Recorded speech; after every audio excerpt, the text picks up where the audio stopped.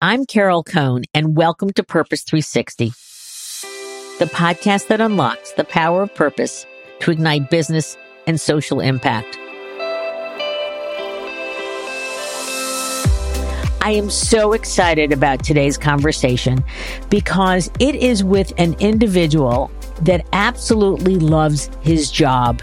And it's a job that he has shaped in all of his roles because there never was a clear roadmap to it. And he has been exceptional in the outcomes he has created. Well, I hope you're now saying, well, Carol, tell me, who is this wonderful person?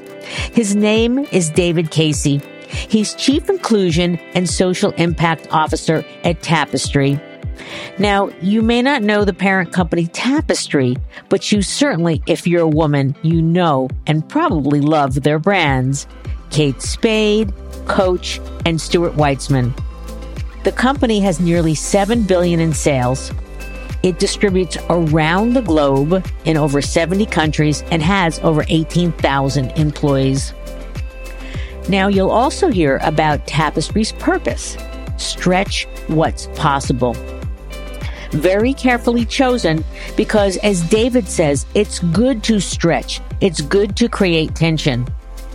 And of course, the great name of the company, Tapestry, we'll learn more about that because it's many threads woven into one story.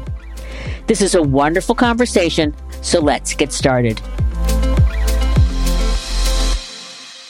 So welcome to the show. Thank you, Carol. Thank you for having me on the show, and thank you for being a consumer. Oh, yeah. I love being a consumer. Yeah. So, David, just share with our listeners the various roles you've had. And also, I've learned that they all seem to be newly created positions. So you're really a molder of clay and shaping people. So please share.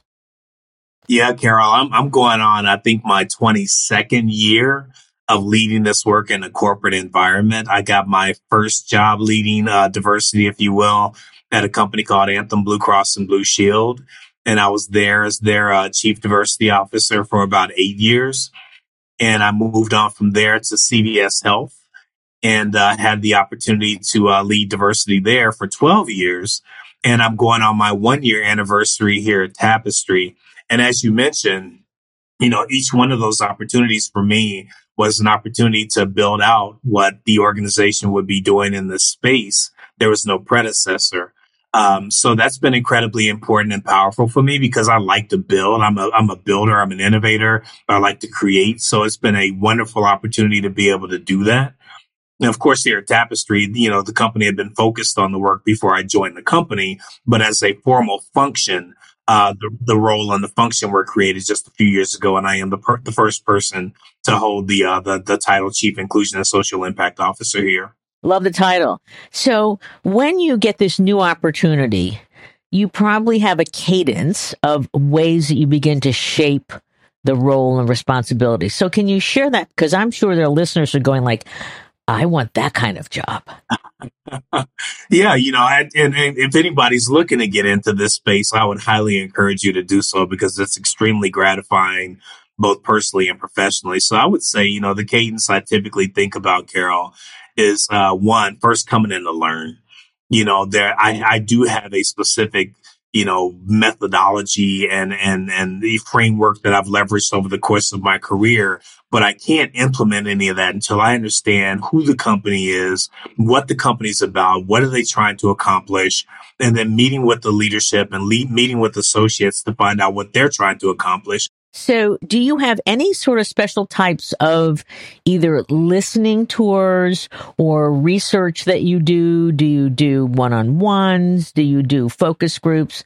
I want to dive a little deeper because you're talking about very active listening. Yeah. So, when I joined Tapestry, there was actually a very structured and well-designed onboarding plan. I had about a 1-inch thick binder with all of the key meetings that I needed to have, starting with senior leadership and then working my way through the organization. And look, Carol, I'll be honest with you, as a company of 18,000 employees across the globe, I'm still working on that onboarding to a certain extent and getting out and meeting people. And I'll be going over to Europe here in a little bit, and then I'll be doing a tour of APAC. So the onboarding continues, but it's a very well structured process that started with senior leadership. I have a dual reporting relationship to the global chief people officer and the CEO. Oh, nice. So That's obviously, great. yeah, absolutely. It was, and that spoke volumes to me of how the company is positioning the work, right? So, a lot of it is spending time with senior leaders and really having them explain to me what their strategic objectives are, what their annual plans are, what their long-term plans are. And then it's going out and meeting with, just other associates in the business. Cause I think it's important, Carol, to get perspectives from all angles of the organization. It's one thing to understand what leadership is trying to accomplish, but it's also important to understand how everyday associates at every level in the organization actually experience what those strategies are. So how do you get to the front line? Yeah, a good majority of our employee population, as well as frontline, being defined as our store associates. And then we also have several distribution and fulfillment centers as well. But I go out and spend time with them. I just spent my most recent trip out in the field was in Seattle in our Auburn and Bellevue markets. And I'll tell you what, Carol, they were excited to have a corporate leader come out to visit the market, but the excitement was all mine. I left there so energized. Oh my gosh. I left there so energized and so empowered by the sense of ownership, the sense of entrepreneurialism and connection to the brands. So I literally, I was doing some store visits with one of our regional leaders, and we went to about 4 stores in one day and just spent time. It wasn't a very formally structured agenda. I just wanted to hear from them. What do you like about your role? How can I better support you? What things are going well? What are some of your challenges? So I think every leader, regardless of the organization you work in, you got to spend time with those who are closest to your consumers or the people you serve. That's great. We call those walkabouts. Oh yeah, I love that. Yeah. So you're listening and you're really being authentic and human, which is wonderful. Why do you call it EIND versus DENI? What I like about that is that, it gives me the opportunity to say we lead with equity, because the way we think about it and the way we define it is equity is actually the aspiration and the outcome. Inclusion is the strategy, and diversity, quite frankly, is a reality. I mean, the world is changing. The world is diverse. I mean, that's just the reality for all of us. And we have to make a strategic choice to be inclusive. So inclusion is the strategy. But at the end of the day, what are we trying to get to? What's the end game, if you will, if there is such a thing? It's equity. So I like the fact that we lead with equity as our aspiration. That's beautiful. That's really, really great. Let's take it one step back, because some of our listeners may not know how Tapestry came about. Yeah. So could you please share that, and then we'll go down more of the social impact and inclusion paths. Yeah.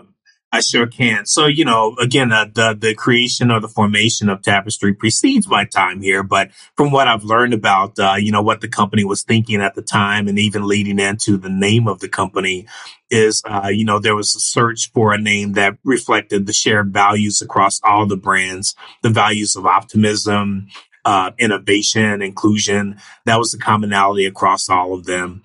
And the corporate identity was designed to embody a creative, brand-led, but consumer-focused business while representing, the heritage of each of the groups within the collective brand.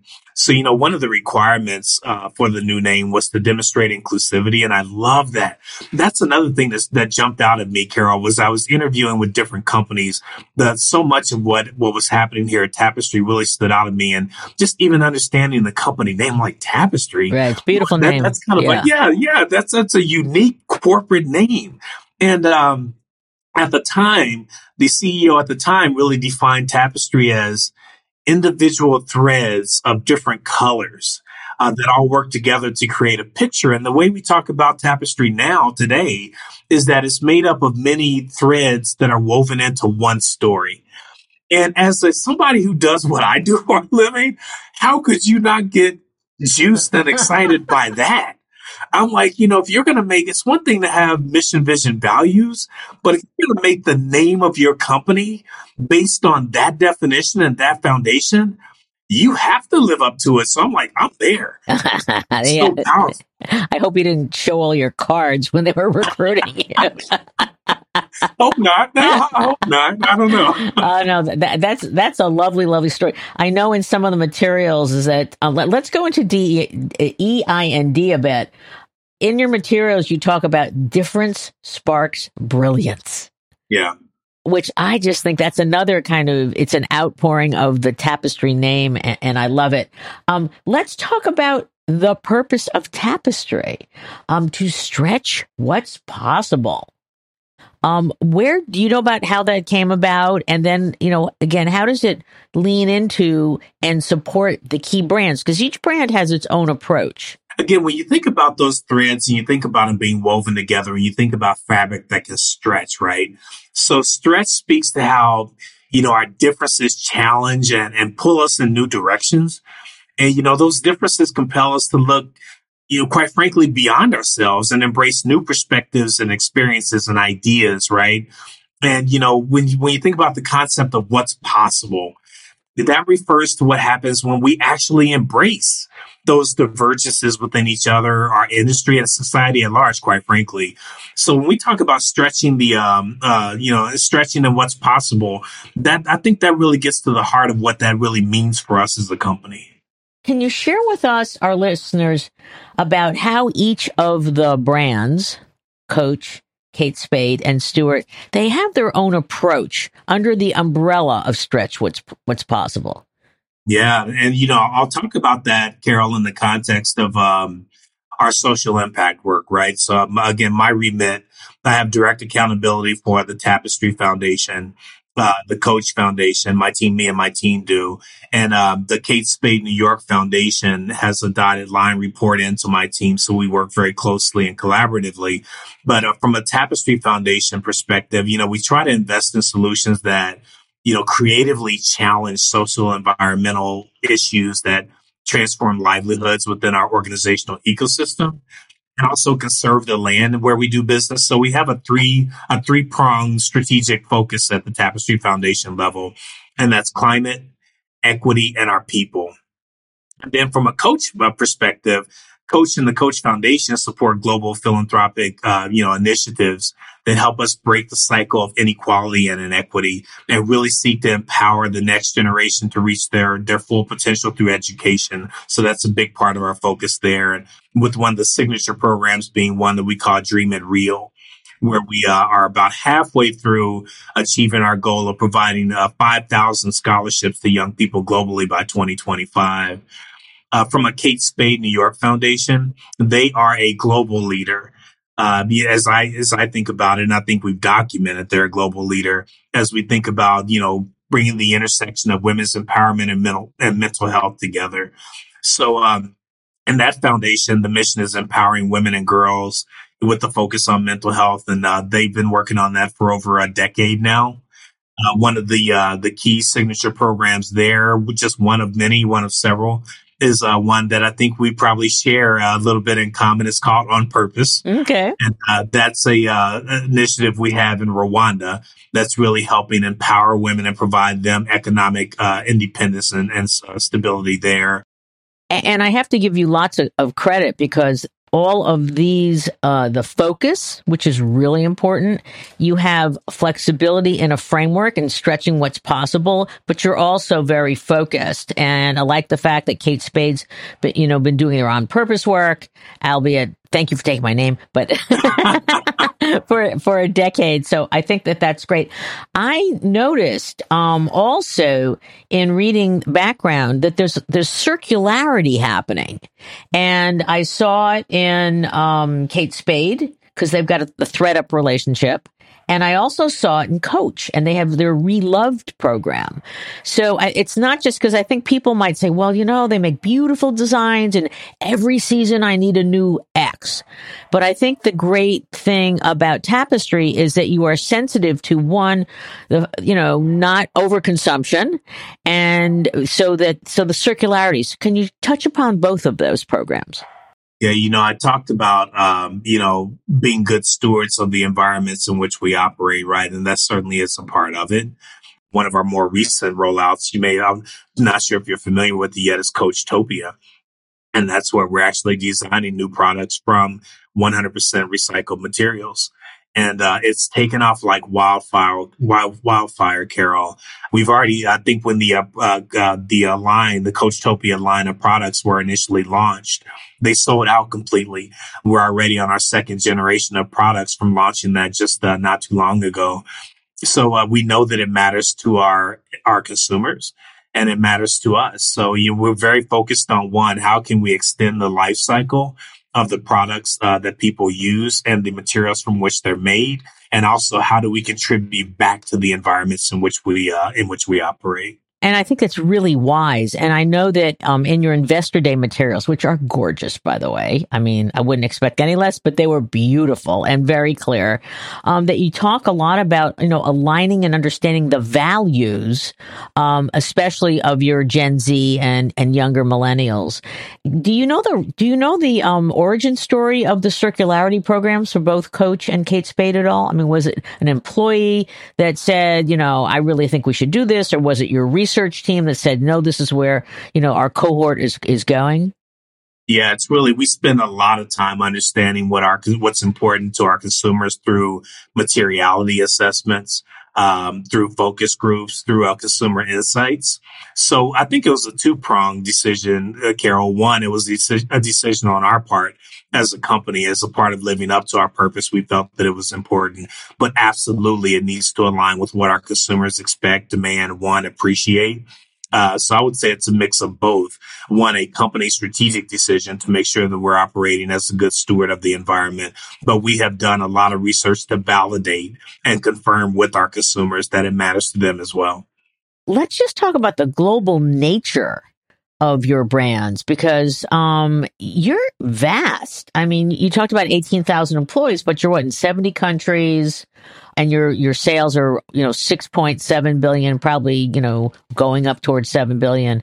But the global nature, how do you take what you're doing, David, and because include equity and inclusion and diversity is going to be different, in different continents and different countries and even different cities. And so how do you really structure that? So I mentioned we have 4 objectives, right? From an EI&D perspective, one objective is talent.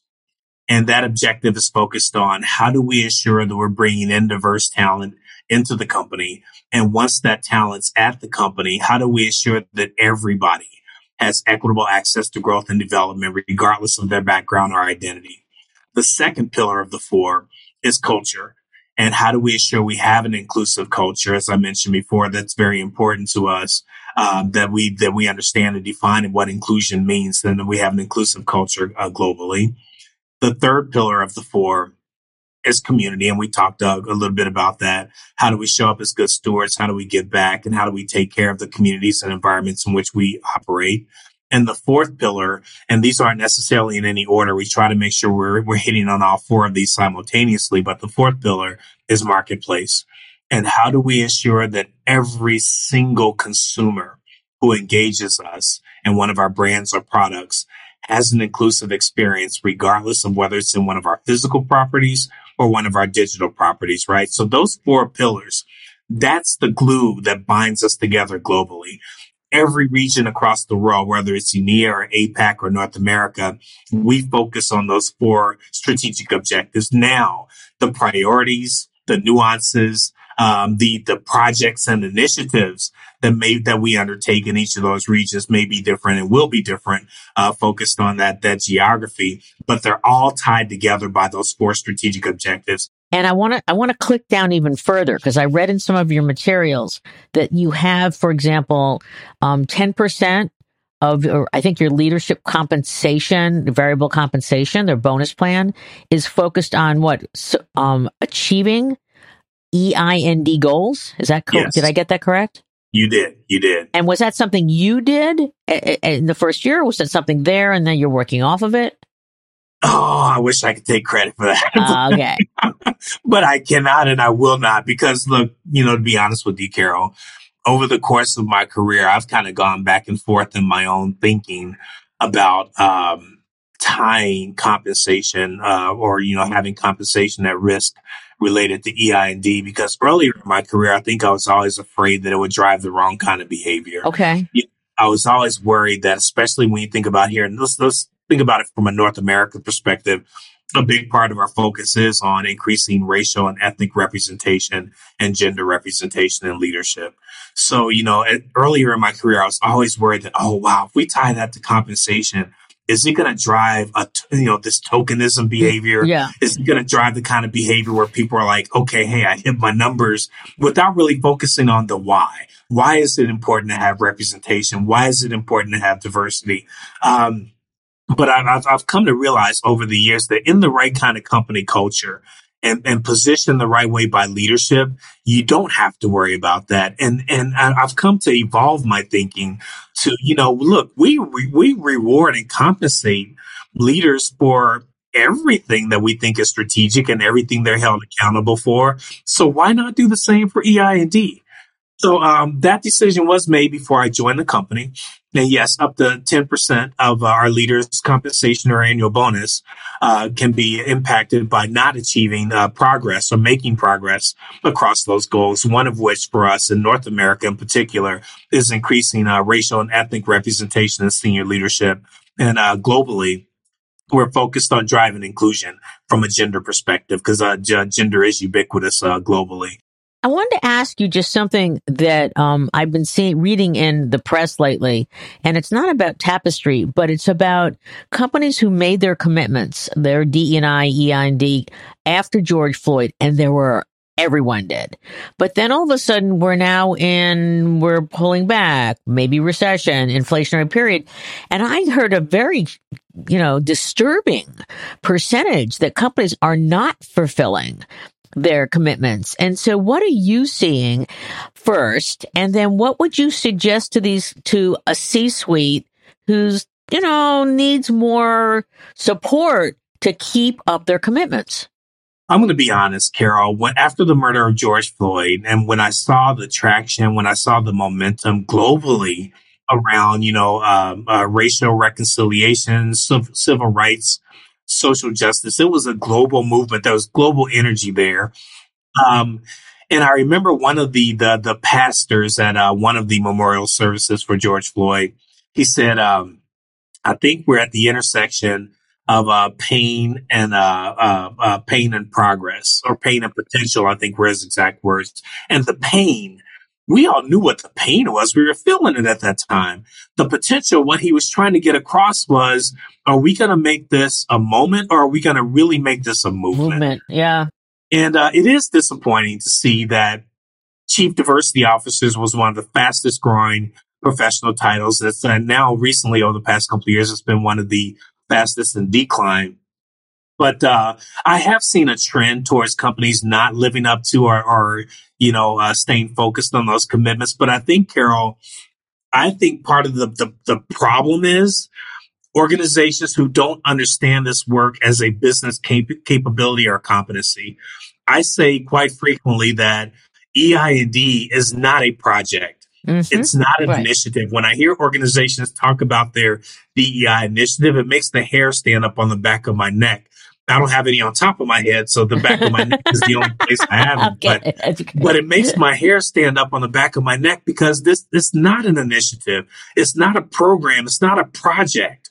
It's a business capability. And I think the organizations who understand that, like Tapestry, we're not backtracking. We're not going back. We're investing. Well, again, different sparks brilliance. And it's amazing that I have to go into meetings and talk to boards about ESG and just, they're saying, well, but what about DE&I? And why is it important? I mean, I'm really surprised. Why is it important that we have such diversity in terms of our leadership and then our managers and such? So, obviously, Tapestry is a very forward-thinking approach that you're baking it into the core business, your business strategy and such. I wanted to drill down a little bit more on some some specifics, and I'd love you to talk about ERGs, employee resource groups. You've got a lot of them, but, lots of companies have them, but I bet you know where to really invest and to help them flourish. So what insights do you have for ERGs? I absolutely love it. We're evolving our nomenclature for the program here, Carol, to call them employee business resource groups. And there's a reason for that. It's not just being cute with the words. We believe that calling them EBRGs really explicitly signifies the win-win for both the employee and the company. Because that's really, if you're really leveraging these groups, it's going to be a win-win for both the employee or associate experience and the company. So we have 6 currently, and we have about 1,800 of our associates involved in at least one EBRG, about 10% of our workforce. My goal is to get that up to about 20 to 30% over the next several years. But each one of our EBRGs is, again, they put together an annual plan that's focused on and aligned to those 4 objectives I talked about earlier, talent, culture, community, and marketplace. So every group, regardless of their demographic focus or their cohort focus, every group has an annual plan focused on those 4 objectives, and then they massage it based on what the demographic they're focusing on. I think it's brilliant and very strategic. It also advances their management and leadership skills. Absolutely. I would love to go back to a little bit about your social impact and some of the partners you've selected. So when I read that WWF is a partner, I've kind of scratched my head a little bit. Now, I'm sure our listeners are saying, yeah, I'm not quite sure about that either. So why don't you just give us some insights into why WWF? And you also said it's a decade-long relationship. So WWF, for those who may not be as familiar with the full scope of their work and their focus, they are a leading nonprofit advocate in responsible leather sourcing. So leather sourcing is very important to us as a company for obvious reasons. They are on the ground on all fronts, working to create systems using markets to stop. This is what I'm very excited about. One of our programs very excited about, to stop deforestation at the onset while working on reforestation and supporting and empowering communities at the same time. So we're doing a lot of work with them in Brazil right now.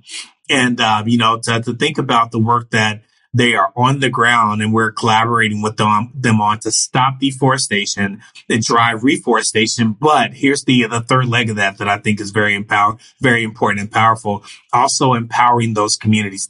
So we are working with them not just to incentivize the different stakeholders in that process of supply chain, but also empower those communities. What are some other ways we can support you and to help stand up the community and make you want to be a part of this process longer term? Is it Brazil also because there's a lot of cows and leather coming out of Brazil for you? Absolutely. Absolutely. That is a key market for us. I'd love to ask you 2 things. One, and they're not related. One, you were a Marine. Yes. And I'm curious about any of your Marine training, which is a lot. Has any of that helped you in terms of your shaping these new roles, in terms of EIND and social impact? One of the things that the Marine Corps instilled in me and taught me is that you're only as good as the weakest person in your unit. And when you think about from an EID perspective, again, going back to what I mentioned in how we think about and how we define equity, that we're only as good as the weakest, individual in our ecosystem or the weakest part of our ecosystem. From an employee perspective, we're only as good as, the experiences that our employees have with us. That's great. That's really, really great.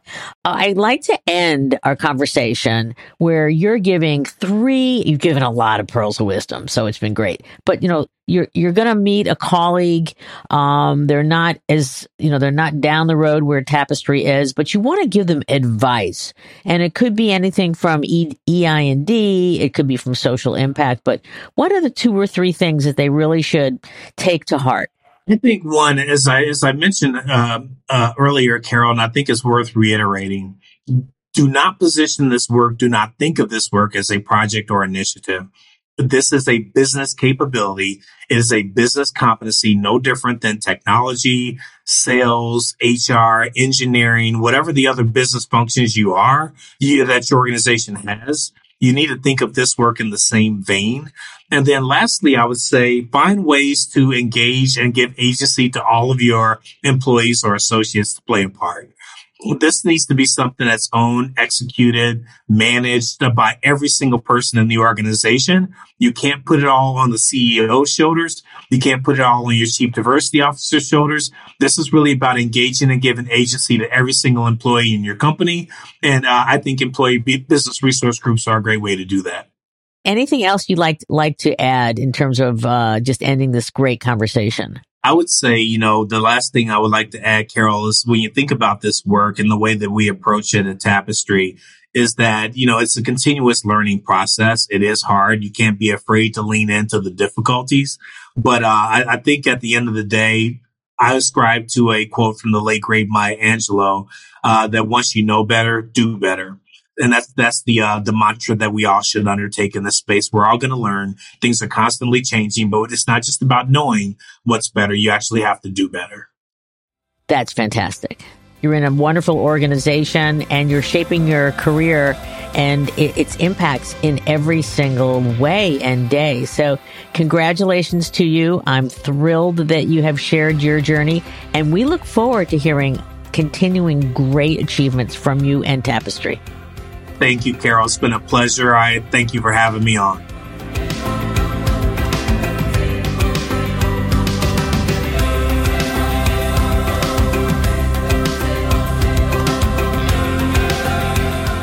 This podcast was brought to you by some amazing people, and I'd love to thank them.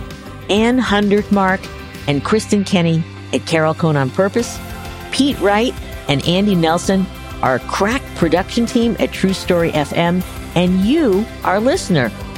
We love hearing from you, so please give us feedback. Let us know names of people you'd like to hear on a future episode. How about some new questions to ask? And also, please rate and rank us, because we really want to be as high as possible as one of the top business podcasts available, so that we can continue exploring together the importance and the activation of authentic purpose. We all know every company, every brand, every not-for-profit must define their purpose, refine it, and activate it, and evolve it over time so it has the greatest impact on business, growth, and society. And by listening to these episodes and sharing them with your colleagues and talking about them, I want to inspire you to have an amazing answer to this question: what is the power of your purpose? Thanks so much for listening.